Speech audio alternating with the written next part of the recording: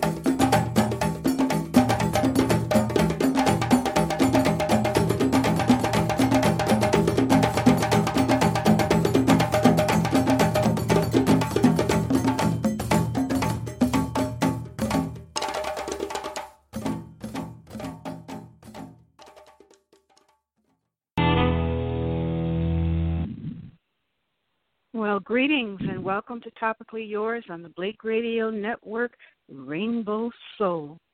I'm your host, Deardra Shuler, and on today's show I'm going to share the host seat with a Zimbabwean and New Yorker, Chaka Ngwenya, who is the former television and radio personality in Zimbabwe and the former founder and host of SAR Radio in New York. Well, as some of you know, President Obama is in New York City attending the United Nations Assembly this week. However, there are some dissenting voices who have gathered in the streets to get their message out about the status of their nation. Well, many Americans and some of us don't know what's going on in the world because we get brief reports about situations in other countries. And Africa is a continent of 54 countries, so oftentimes we as Americans are unaware of the full scope of these countries' government. Thus, we have today 4 people that were going to be on our show that are going to talk about their country, Zimbabwe, and the rule, the 36-year rule, in fact, of their President Robert Mugabe of Zimbabwe. When Mugabe overcame the conservative white minority government under Ian Smith, he was a champion of the people. And trained as a teacher, he spent 11 years as a political prisoner under Ian Smith's Rhodesian government, and he rose to lead the Zimbabwe African National Union movement and was one of the key negotiators in the 1979 Lancaster House Agreement, which led to the creation of the fully democratic Zimbabwe. He was elected prime minister and later president, and he embraced conciliation with the country's white minority, but sidelined his rivals through politics and force. Beginning in 2000, he encouraged the takeover of white-owned commercial farms, which eventually led to economic collapse and a runaway inflation. Anyway, after a disputed election in 2009, Mugabe reluctantly agreed to share some power with the rival movement of democratic change. Anyway, as I understood it, events slid downward thereafter. But as I said, I have 4 guests today who know more about the situation than I am. So Chaka and I have invited them today. That is Dr. Patson. And now please forgive me if I pronounce the names incorrectly. And then maybe you should mention who they are, Chaka, so that I don't embarrass myself. Yeah, I'm not very sure if everybody was able to join us, but we're supposed to be joined by Dr. Patson Dzamara, Pastor Evan Mawarire, Dr. Noah Manyika, and Savanna Madamombe, who is one of the organizers of the protest that has been happening in New York. Well, we have two of the guests. I'd like them to identify themselves because I only can see them by their phone numbers. Yeah, this is Dr. Noah Manyika, and it's wonderful to be on the show. Thank you. And the other? Hi, this is Savanna Madamombe, and thank you so much for inviting us. Oh, it's our pleasure. All right, well, we have the two of you. We don't have Patson yet. Is he expected to call in, Chaka, or yes, he's expected to call in. But those and we don't have Noah yet, I guess. Yeah. No, Noah, I'm here. Noah is here. Noah Manyika is here. Noah Manyika is here. Yes. Oh, so we don't have Pastor Evan Mawarire? Pastor Ivan, and Patson. Those are the two that are not here. Okay. Well, let's go on. Let's go ahead with who we do have. Yes. So I don't know who would like to say first, but for those that are ignorant of what goes on in Zimbabwe, could one of our guests tell us the background of President Robert Mugabe, who he is and who he was, and how he came to power? Well, this is Dr. Noah Manyika. I think, Deardra, you actually covered it well in your introduction. He was a typical Zimbabwean, born in the 20s and went to school under segregation, but managed to end up becoming a teacher. And in those conditions, obviously, you can imagine you were only allowed to teach in the African educational system, which was kind of a second-rate educational system provided by the colonial government. And he ended up joining, as many of his generation did, joining the struggle for independence. But before he did that, he actually taught in Ghana. And as you know, Ghana was the first African country to get its independence, and really was inspired partly, like many of the nationalists early then were, by Kwame Nkrumah in Ghana. Then he came back home and joined the other people in fighting against the Ian Smith government, and was one of the leaders who led the struggle to independence, which happened in 1980.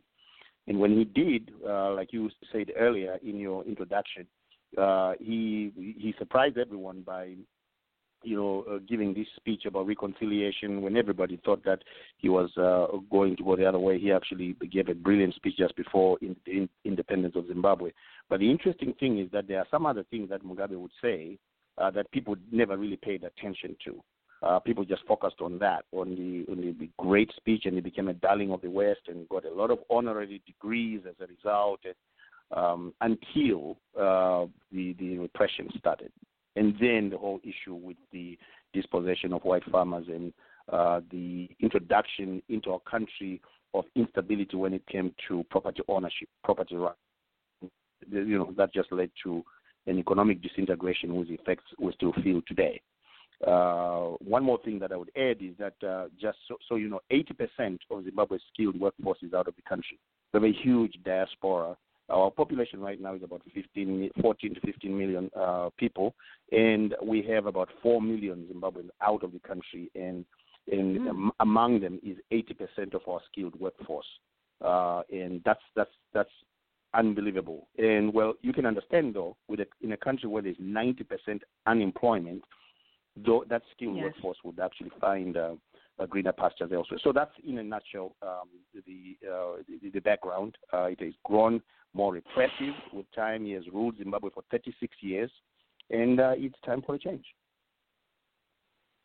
Exactly. Now, in my research, the word New Zimbabwe kept popping up. And so how do you plan to substantially change the government so it represents the citizenry, and what economic improvements do you plan to make the country new? What are you doing that's going to be new? Well, do you want me to take that? I will. Is Savanna there? Savanna? I'm right here. I'm on. Okay. So go ahead, Dr. Manyika, take it on, and I'll jump in later. Okay. Well, so here's the thing. Zimbabwe does not have a shortage of educated people who have real economy and real business experience. As you can imagine, like I said earlier, that 80% of our skilled workforce is out of the country. We have some brilliant Zimbabweans who are running huge organizations, global organizations, Fortune 500 companies, and all of that, whose skills and experience is not welcome in their own country, which is completely being underutilized.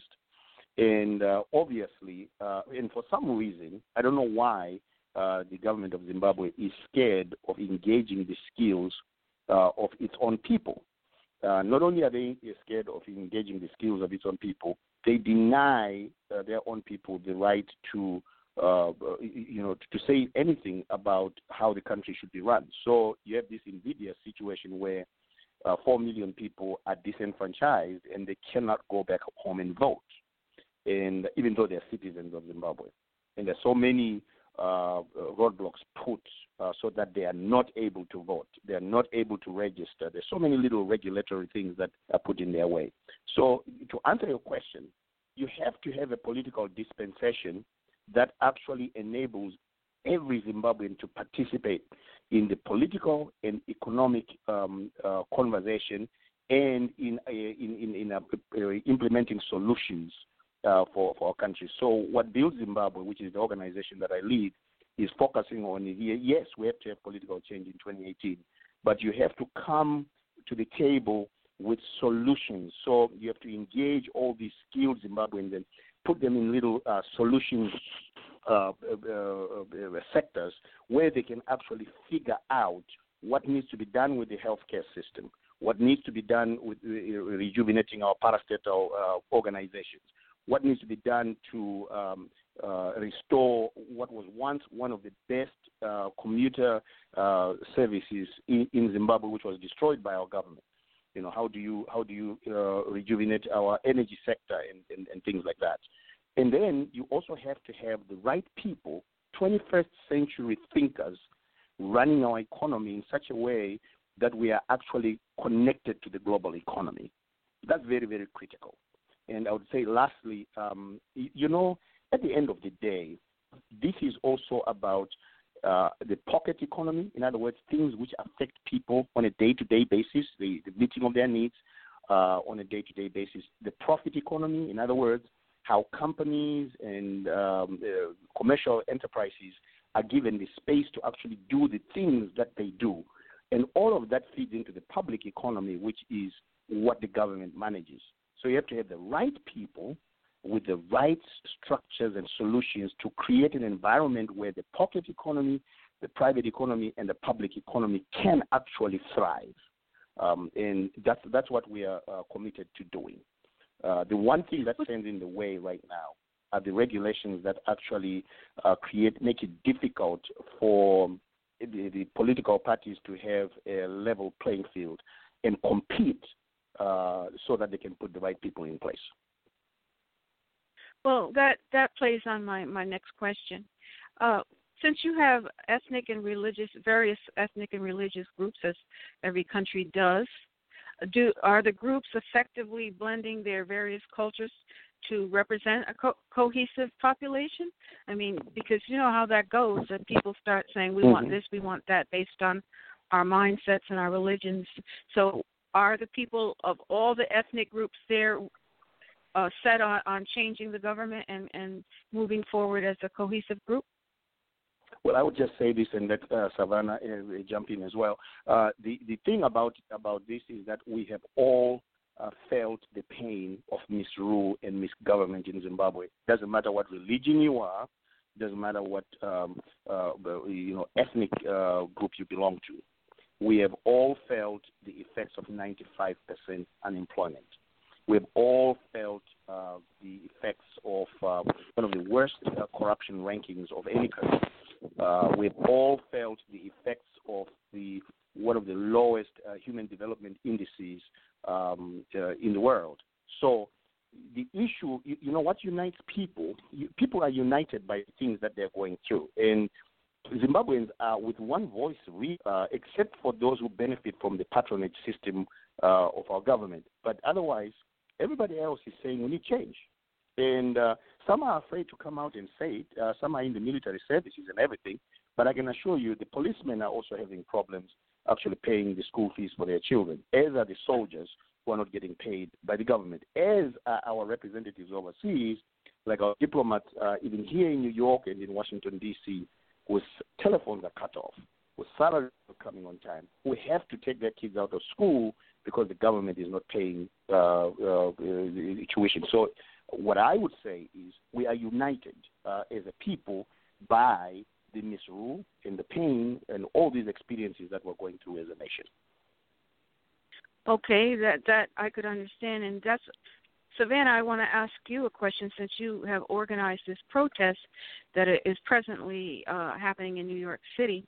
But are you organizing protests in the cities across Zimbabwe? And what about the military? Because you need the military if you're going to make serious change. Are they on board, or are they still behind Mugabe? And I asked that question to Savanna. So here's the thing: we are not on the ground. We are in North America, and we are not organizing protests in Zimbabwe. We are part of a group that organized the New York City demonstrations, and I mean, right now, people in Zimbabwe are not looking to have a military coup or anything that involves the military killing of people. The consensus that I'm getting from people is that they want something very peaceful. They just want, they do not want to involve their brothers and sisters being killed, because that's what happens when you involve the military. And we know how it has happened with that story in Africa. There's history in Africa of involving the military in any transition of a government. So that's not what we are looking for, and that's not what we're interested in. We are, as we organize the demonstrations here in New York City, and I may add that this is the first time that Zimbabweans have stood up to actually stand up and not be afraid to say it. And we still have a lot of people that are still afraid, but they are voicing behind the scenes, right? So this is the beginning. And in Zimbabwe, it has been going on for a while. And, but because the government has decided to shut people down by coming down on them very hard, by beating up people, imprisoning people. Every day people are being imprisoned, people are being abducted, people are disappearing, or they just get picked up for the entire day, and they show up beaten up to pulp. It's just crazy what is going on.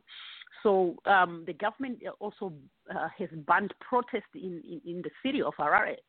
So this is where we are saying, okay, just because this cannot happen in Zimbabwe doesn't mean we, the people that are outside Zimbabwe, cannot carry the torch from them. We are saying, okay, we can do it here. They can stop us from here. So we will do the demonstrations outside Zimbabwe for the people inside Zimbabwe. Well, what are you hoping that the UN will do? You're protesting now that the UN is in session, but what are you hoping that will come from the protest? So, as you know, people, a country can only be liberated by its own people. Doing it during the UN session is because it is the only time that Mugabe comes and speaks at a platform where he has all these international leaders or all these leaders. And that's the only time that he gets his, so to speak, 15 minutes of fame, where he just talks and proves and accuses everybody of everything and anything, right? So we have heard that before when we've been listening to him for a long time. Now we were saying that we would like for the entire world to realize that things are not okay in Zimbabwe, because every time he went on stage and he's talking, he's saying, "What do you mean there's no peace in my country? Because there's no one speaking out, there's no one standing up.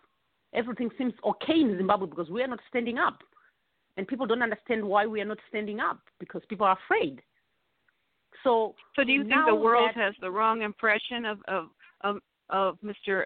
or President Mugabe because no one's standing up, so everyone thinks everything's fine? The world thinks everything's fine? If no one is speaking out, it's more so if we're speaking in Zimbabwe and Mugabe controls the media in Zimbabwe and what comes out of Zimbabwe, chances are that the world is not going to know what's happening inside Zimbabwe. A lot of people have been speaking, have been trying to get the information out, but it hasn't been able to come out in such a way that it has now because of social media. Mugabe has lost control, propaganda. So now, as things are happening in Zimbabwe, the pictures are coming out, the news is coming out. People are tweeting. They're using live feeds from Facebook, and we can see things that they are happening in Zimbabwe. So there's no more hiding. So, which is the same thing that we did when we did our protest. We used the same social media to communicate to everybody else, the other Zimbabweans. So it turned out that instead of having 20 people here demonstrating in New York City, we had thousands of people participating through social media. That's the power we had with social media. And social media is a wonderful thing now that it gives the people a chance to talk. But yes. I've been hogging. I have other questions, but I'm going to step aside now and let my co-host ask his questions and get involved. So Chaka, you got the field. Thank you, and Deardra, thank you for allowing me to come on radio. I haven't been on radio for 100 years now, but thank you for this opportunity. I wanted to say to Savanna, we were watching on Facebook, we were watching, when you were doing your protests, and we saw that you were antagonists, and some of our brothers and sisters. I didn't see any sisters from Harlem, from the December 12th movement, who were saying Mugabe is right. Can you give us, the scenario, how it was and how confrontational it was? Do you think that they felt like you were brothers and sisters, and you could disagree on things but still be on the same page? How was that? Okay, so any romantic thoughts I had of maybe being able to talk with the guys from December 12th movement, I kept telling people, no, guys, our brothers misunderstand. They don't have the picture. We probably can talk to them and make them understand. But as soon as I walked over there, my romance with that quickly vanished because I got surrounded by a group of them, and they were just trying to intimidate me. And one of the guys from the embassy was videotaping this while they're surrounding me, and they were right in my face. So I ended up having to push one of them to get away, and they were pushing back and just intimidating me because I was by myself at that point. I was the first person to get there. So they were hoping that they would intimidate me and I'll leave, and then, they were just shouting, screaming, and all those kind of things. But it's really kind of a situation where I feel that our brothers from December 12th movement are still in the era that has gone by, and they're still holding on to that. And at the end of the day, there are things that they do not understand because they do not communicate with the people. They communicate with the government. So the government that has allowed them to own farms, that has given them farms. So for them, they're forever grateful. If you're an African American and you really longed to be in touch with your roots, which I feel is part of the reason why. And there you are, you get that. You meet one of your heroes, who is Robert Mugabe, who liberated blacks from whites, and then he gives you a farm. What do you expect from people like that? But what they don't understand is that as much as they own a farm, I and many other Zimbabweans do not own an inch of land in Zimbabwe. Most of the land is owned by a few elites. So it was grabbed from the few 5% of white people and is in the hands of 4% of black elite people. So how is that equation ever going to work? This is where you find now people are at a point where they've been very patient, thinking things are going to change. And even if there were a few people who were given the land, they were given land without any means of utilizing that land. So you can just hand over a farm that produced tons and tons of produce and then expect someone to just produce things. That doesn't happen. So those are issues that we're finding. And this guy who owns this farm, who was given this farm, he actually has a criminal background here in the U.S. And this is the guy that the government is. So that's a mercenary. That's a fire, because his background has fire. He uses firearms as criminals charges that he has. So is he a mercenary for the government? That makes us real nervous when he confronts me like that so aggressively. That's really, really a cause for concern. Does the American government know that one of their citizens is spying for the Zimbabwean government? Because that's what it looks like to me as a citizen of Zimbabwe. Wow. And one of the things, if I'm not mistaken, the people who, from the December 12th on the Pan-African movements that were demonstrating against you, sounded like they feel like the opposition in terms of people like Dr. Manyika, Dr. Patson Dzamara, Pastor Evan Mawarire, whatever they are doing, protesting against the government of Zimbabwe, they are funded by the West. What would you say about that? Are you funded by the West even in your protest and these demonstrations? So it's pretty it's ridiculous that we are funded by the West. As we know, the U.S. government. How would I even get to the U.S. government to fund our demonstration? I don't even know ways of doing that, of reaching to anyone in the U.S. government to say we have these little demonstrations that we want to do in Zimbabwe, and they would authorize money for us to be funded. So I don't really understand that. But I do know they were funded by the Zimbabwean government. That was very clear, because the Zimbabwean government sponsored them. They bought everything that they had. They were even hosted in the embassy. While we were not allowed, we were standing right outside, and the embassy people would come and talk to these people, get them inside to eat their lunch and all those things. So they were clearly being funded by them, but we did not. And I can tell you we were not funded by anybody, because this is a movement by us people. It's just a group of us, Zimbabweans, who are really frustrated. I might not be in Zimbabwe right now, but I'm frustrated because every day we get the phone calls when someone is sick and there's no money to take them to the hospital, because our hospitals demand cash. There's no longer any, even for my parents who retired and they had a health insurance and which we pay for, but it's not accepted anyway. So which means each time they are not well, we have to send some cash into Zimbabwe. So we feel the pain. We feel the pain for every day, with everyday things that are happening. So, yes, maybe we are the West that's funding our people in Zimbabwe. Yeah, in that sense, yes, we are. But as in any government giving us money, I think that's just the same story we have had Robert Mugabe repeat over and over. And at some point back in the day, we also used to believe that because it was told to us so convincingly and over, and we were afraid to ask the questions. But now that we see the corruption that they have, and they keep talking about these sanctions, and we are saying, the sanctions have nothing to do with the greediness that we are seeing. The sanctions have nothing to do with the 50-bedroom house that Kasukuwere, the minister, has built. What has that got to do with that?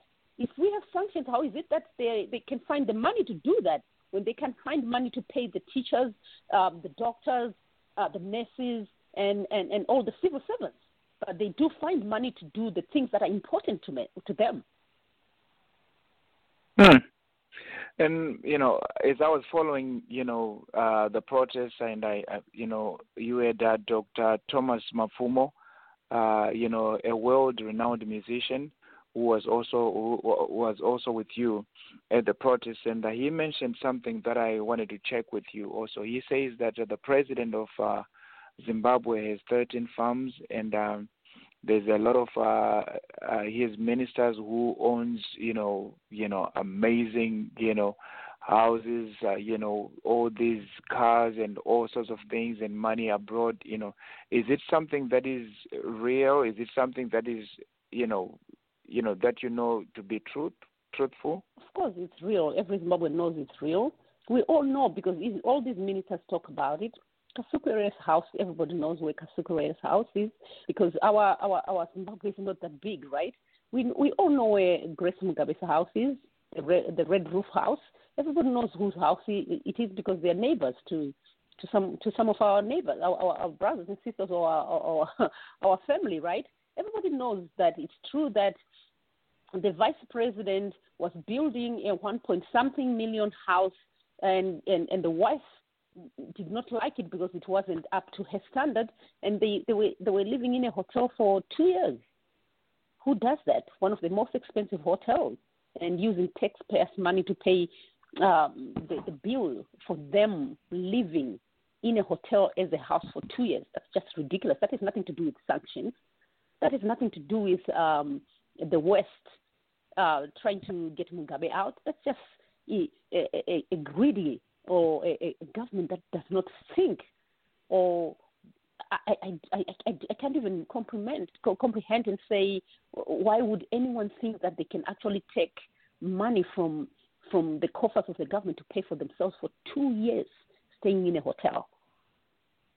Could I step in for 1 second? Sure. Yeah, sure, Deardra. Thank you so much.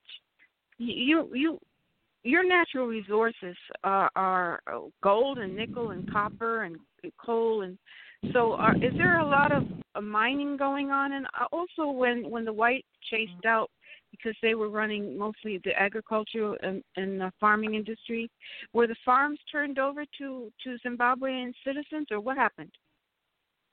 Okay, so I'm going to speak a little bit on it, and then I'm going to jump on and let Dr. Manyika speak as well, right, on this one. So,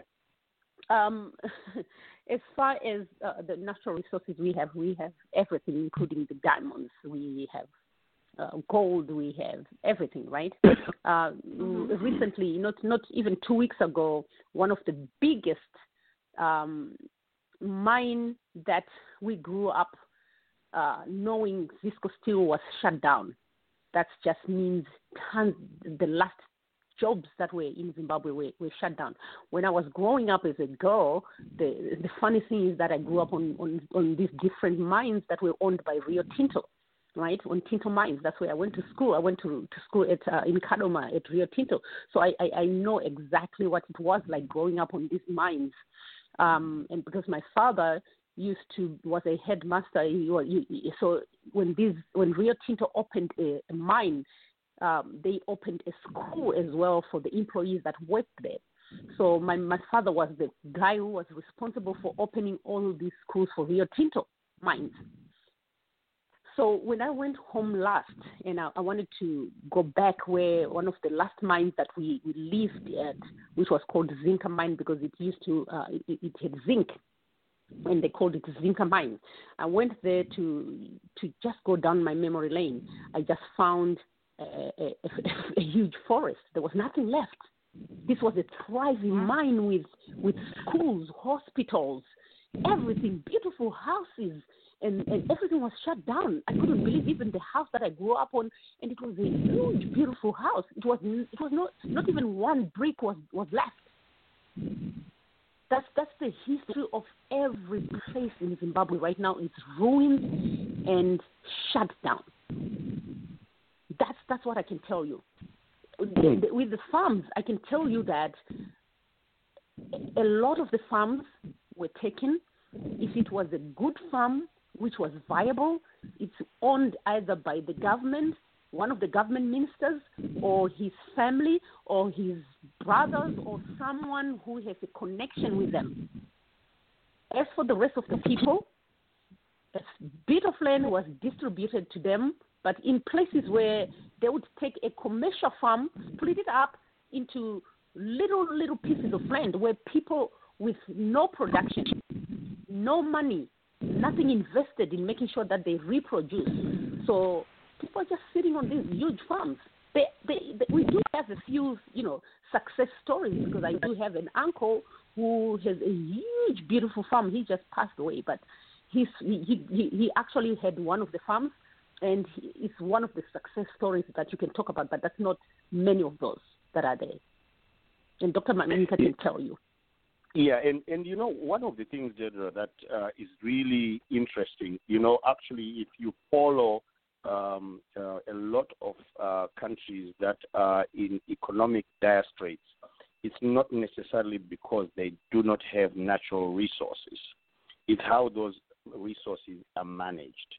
And exactly. In fact, there is this idea that resources can even be a curse if you actually do not have the right kind of governance, because then there is so much opportunity for people to be doing these backdoor deals, and they are offered huge amounts of money by international conglomerates, and what you find is just people coming in from outside the country who pay off government ministers and all the officials, and they just plunder the resources of the land. Well, that's been the story of Zimbabwe since our independence, and it's actually quite curious that before our independence, a lot of these mines, which were operated by global mining organizations, actually provided employment.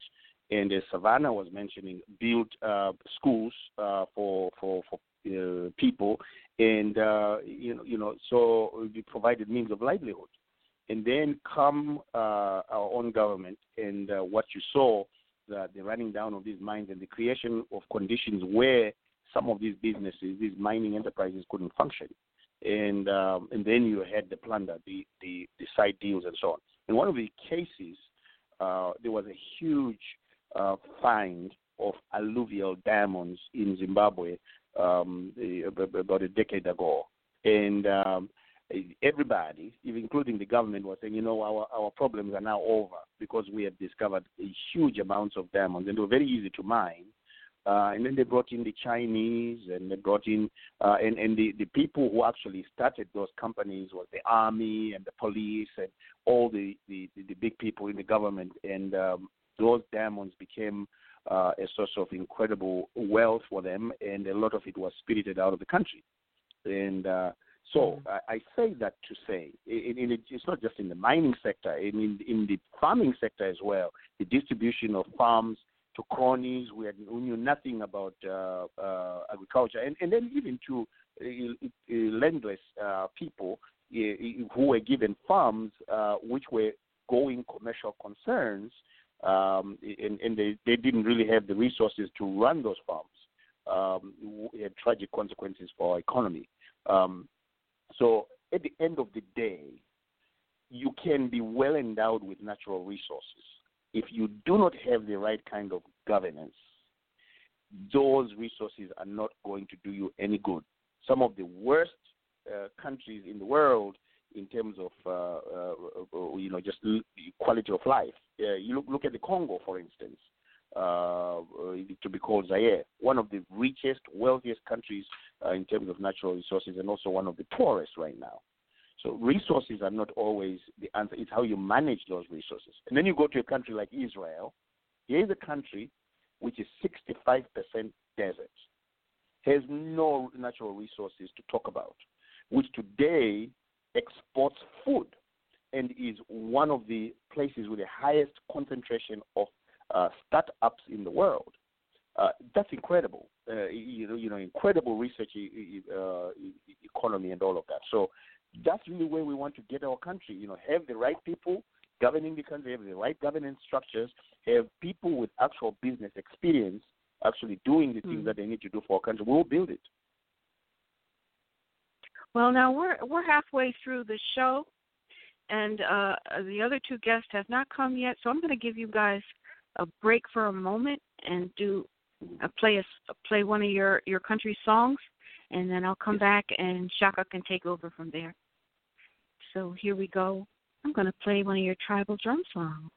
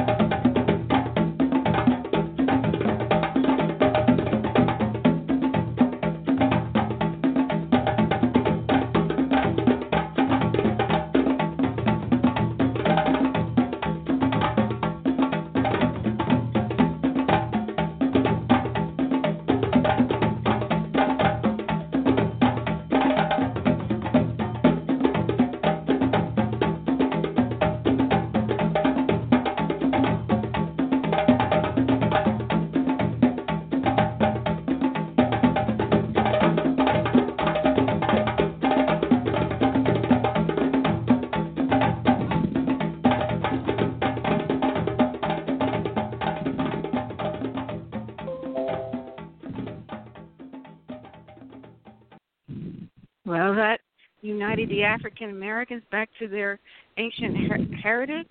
I was moving to the beat in my seat, and we're back. That's awesome. And this is the Blake Radio Network, Rainbow Soul, and my co-host today is Chaka Ngwenya. And take over, Chaka.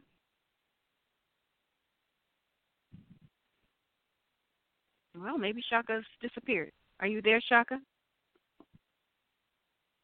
Okay, well, I guess he's not there, so I'll go on with my question. Let me see, what should I ask now? Well, I know what you served on several boards, and you talk about affordable housing. What Savanna was saying, a lot of the housing has been destroyed. So, what is happening now? Is there a project to rebuild housing? I know the affordable housing you were talking about was basically in North Carolina. But what about in Zimbabwe? I'm sorry. Well, Deardra, I think that's Chaka is back. But anyway, here's the issue. Basically, what has happened, Deardra, in our country is that the economic meltdown in our country because of the mismanagement of the Zanu-PF government has affected every area of our lives. The ability of people to purchase land and build their own houses. And these used to be the dreams of Zimbabweans. Zimbabweans are very hardworking people. And what Zimbabweans would do is you buy a piece of land. And after you buy the piece of land, you draw up the plans and then you start building. And, you finish one room and you move your entire family into that one room and you finish the rest of the house. And a lot of people would build these houses and the houses would be paid off. So you have an asset right there, which really anchors your financial stability. Well, as you can imagine, in order for you to actually be able to have shelter, you have to have a job, to actually either purchase a piece of land or purchase a house. And right now, you can imagine with 90% unemployment what that has done. And then we've had instances where the government has gone in and because people end up resorting to even just building illegal structures because they're desperate. and then the government comes in there and it just bulldozes these structures and things like that. So there's a lot of insensitivity when it comes to that. We can't even talk about affordable housing in Zimbabwe, because basically, people have serious problems finding shelter because they don't have jobs. The interesting thing, Deardra, is that if you go to Zimbabwe today and you go to some of the upmarket communities, you'll be astonished at how some people live. Savanna made reference to this. We have a government minister who was building a 50-roomed house. I mean, what do you need 50 rooms for?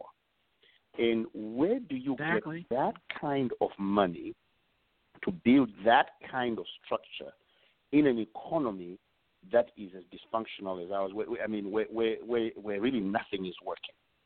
So there are a lot of inequities in our country, and a lot of the people who are enjoying the patronage of the Zanu-PF government, they live like kings, and everybody else really suffers. So we can't even talk about affordable housing. We're just talking about people need jobs to even afford shelter right now.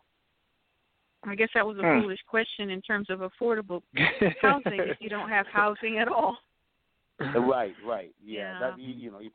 That's the challenge, the challenge. And you know what we want to do in Zimbabwe? I was in Ethiopia for twice this year, and I was seeing what the government of Ethiopia has done, and a lot of people don't even realize that it is one of the highest growth rates right now in Africa. And this is the place, the same country we used to watch on television with all the starving children and so on. And 80% of Addis Ababa used to be slums at one time. But now what they have done is they have mobilized resources, and these are internal resources. They've mobilized resources, and they are building apartments for some of the slum dwellers. And they have an incredible arrangement where the government pays 60% of the mortgage, and these guys come in and they pay, depending on what their actual financial status is. It's a graded kind of arrangement, so they pay very little to actually end up owning the house. And they are so flexible, the government is so flexible that it actually allows these people to actually rent these houses so that they can meet their mortgage. So they can find some other place to go and live and actually rent that so that they can pay down their mortgage from whoever is in their apartment. They're just not allowed to sell it. So that housing project is something that we as Build Zimbabwe has actually looked at and want to actually benchmark that. And, in Zimbabwe, at some point, we want to be able to implement that kind of housing project. What about something like Housing for Humanity? Would that be a good project there? Oh yeah, Habitat for Humanity. Habitat for Humanity. Yes. Oh yeah, it'll be great. And you see, here's Deardra. This is the tragedy of Zimbabwe. This is the untold story, right? The untold story is that the president of Zimbabwe and his party are so afraid of their own citizens and other NGOs who could actually come in there and help us, but they don't allow a lot of the NGOs to come in there and actually meet the needs of the Zimbabweans. So right now, for instance, if Habitat for Humanity were to say want to go to Zimbabwe to help, they would not be given a permit to do it because they're always thinking that whoever comes to help the people conscientizes the people, and then they are going to be voted out of power. So they are so hostile to non-governmental organizations. Non-governmental organizations are what we would call charities here. So the 501c3 organizations that go out into the communities. And I work with a lot of them in North Carolina.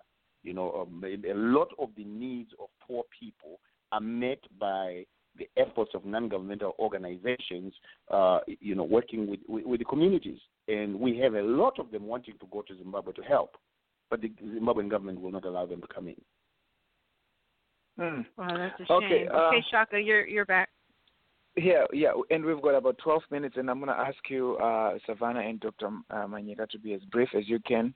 But the first question that I wanted to ask you is the government keeps saying, or they say that sanctions are the root problem for what is happening in the country. And then on the other side, you are saying that most of the government ministers and the government officials are building mansions and they have farms, and even the president is said to have 13 farms, how is there a hypocrisy there, or is that not true? What is happening exactly there? And Dr. Manyika. Look, Chaka. Any time that there is a political or economic meltdown, and people start, complaining, the government will always find a scapegoat. What have sanctions levied by the international community on, and right now they're just on President Mugabe right now and his family, right? Most of them have been rolled back. What has that got to do with allowing Zimbabweans to vote who are in the diaspora? What has that got to do with the repression when Zimbabweans out there exercising their constitutional right to protest? What has that got to do with sanctions? What has that got to do with the minister is building a 50 million? How did sanctions cause that? At the end of the day, the people of Zimbabwe are asking the Zimbabwean government to control what it can control. And if you do that, if you take care of the things that you can control, then you take away from the Zimbabwean people their right to say anything, because at least you're doing the right thing. You're allowing people to protest. You're allowing people to participate fairly in the electoral process. You're not stealing money like we have seen, and you're actually sensitive about the needs of the people. The sanctions have nothing to do with that. I mean, how did sanctions cause them to spirit away $15 billion from our national economy? Well, where do you blame? How do you blame sanctions for that? So, yeah, it's something that they always say, but it's ridiculous. 4 million Zimbabweans in the diaspora, Savanna. Are they going to be allowed to vote in Zimbabwe? Is dual citizenship something that's going to be implemented to help Zimbabwe? And the last question, you can answer it whichever way you want it. Do they want to go back to Zimbabwe? Do they want to go back home? Sorry, 4 million people out of Zimbabwe, do they want to go back to Zimbabwe? Every single one of them that I've spoken to would like to.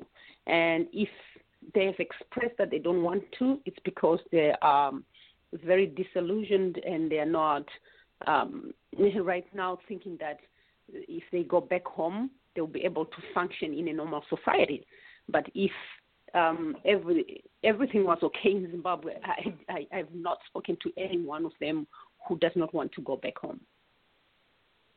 And what was your other question? The voting. Have you been allowed to vote? Can you vote from outside the country, or do you have to go back home? Are you allowed? You can't vote from outside the country. You have to go to Zimbabwe to vote. And not everybody can afford to go to vote when the elections come. And even then, there's a process. There's a process that people don't really understand when it comes to voting. You just don't go back to Zimbabwe and automatically you are there. You are voting. Most of these people who are out here who are Zimbabweans who left. Oh, hold on one second. These are people who left Zimbabwe and they had not voted for the first time. They're not registered. So it's a process. They have to get registered to be to vote in Zimbabwe. So how do we even do that when people over here and the government is not willing to work with the people? Okay. So is this a dictatorship masquerading as a democracy? Absolutely. Because there's nothing, according to the systems that we have, that is for the people. Everything seems to be blocking people from being able to do things that they want to do. If it's a democracy, then why is it that the will of the people is not being listened to? Right now is a huge problem. Even if it was 45% of the people saying we want change, why is it that we're not being listened to? Even if it was 20% of the people, why is it that the government is not even taking a little time to listen to the people? Wow. Dr. Manyika? Yes. We've heard about hashtag this flag, hashtag Tajamuka.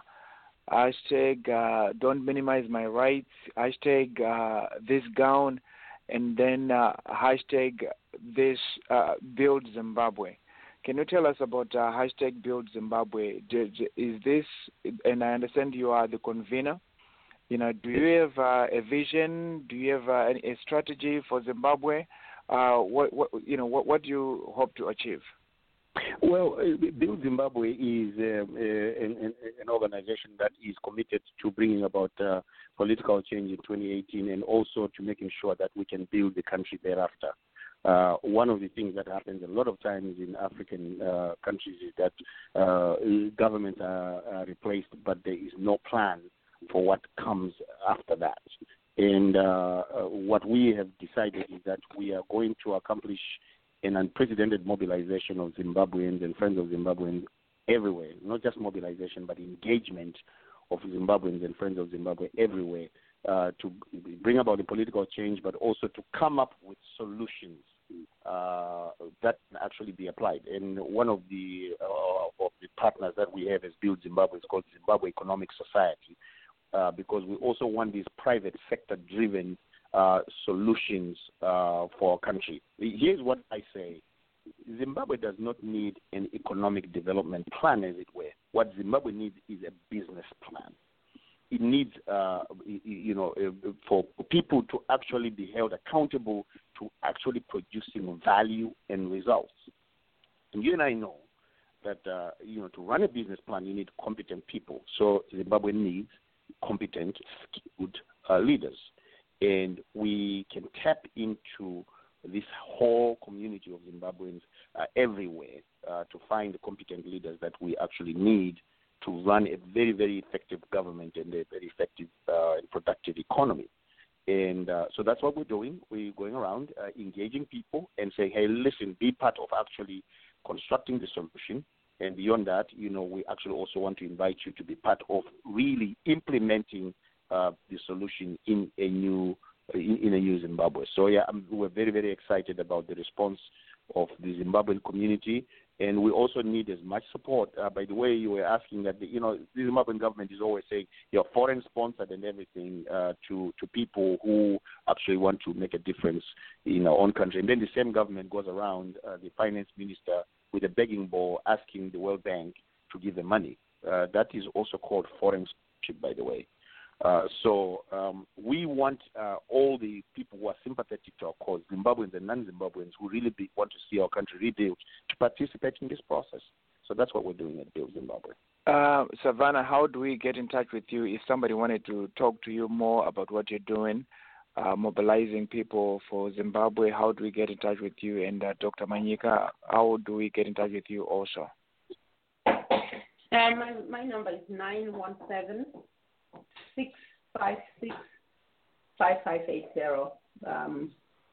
Just hit me up, send me a text message, or you can find me on Facebook, Savanna Madamombe, and we can take it from there. Dr. Manyika? People can go to our Facebook page, which is called Build Zimbabwe, and can reach us through that Facebook page. Our team will actually get in touch with me as well from that Facebook page. But anybody who also may want to contact me, they can go onto my Facebook page and follow me, because I'm almost out of room. Now, let me ask you this before I give it back to Deardra. Dr. Manyika and Savanna, if Deardra wanted to go to Zimbabwe, would you, facilitate or help her come to Zimbabwe so that she can see this for herself? Absolutely. We would absolutely love to do that, and she can go down there and see what's going on. It's a beautiful country, and it's always good to go there informed so you can actually see. Zimbabweans are very peaceful people, so sometimes the peace in the country actually can create the wrong impression that everything is well. But we're very resilient and very peaceful people, but we absolutely do want change. Deardra? Well, I would certainly love to go. Savanna has dropped off, but I want to thank her and thank you, Dr. Noah Manyika, for being welcome. our guest today. And you certainly represented well the other two guests that were unable to make it, Patson and the Pastor Evan. Pastor Evan Mawarire. Yes, flag. Thank you. Well, thank you so much for the opportunity. Thank you so much, Chaka, for being my guest. No, thank you for allowing me my guest host. Right. So this is the Blake Radio Network, Rainbow Soul. And I want to thank again my guest today and my listening audience for making my topic topically yours. And we're going to sign off again with some tribal music from Zimbabwe. Again, I thank all that came to help and bring information about this show today. Savannah's back. She can say goodbye. Savanna, nice to talk with you. And here we go.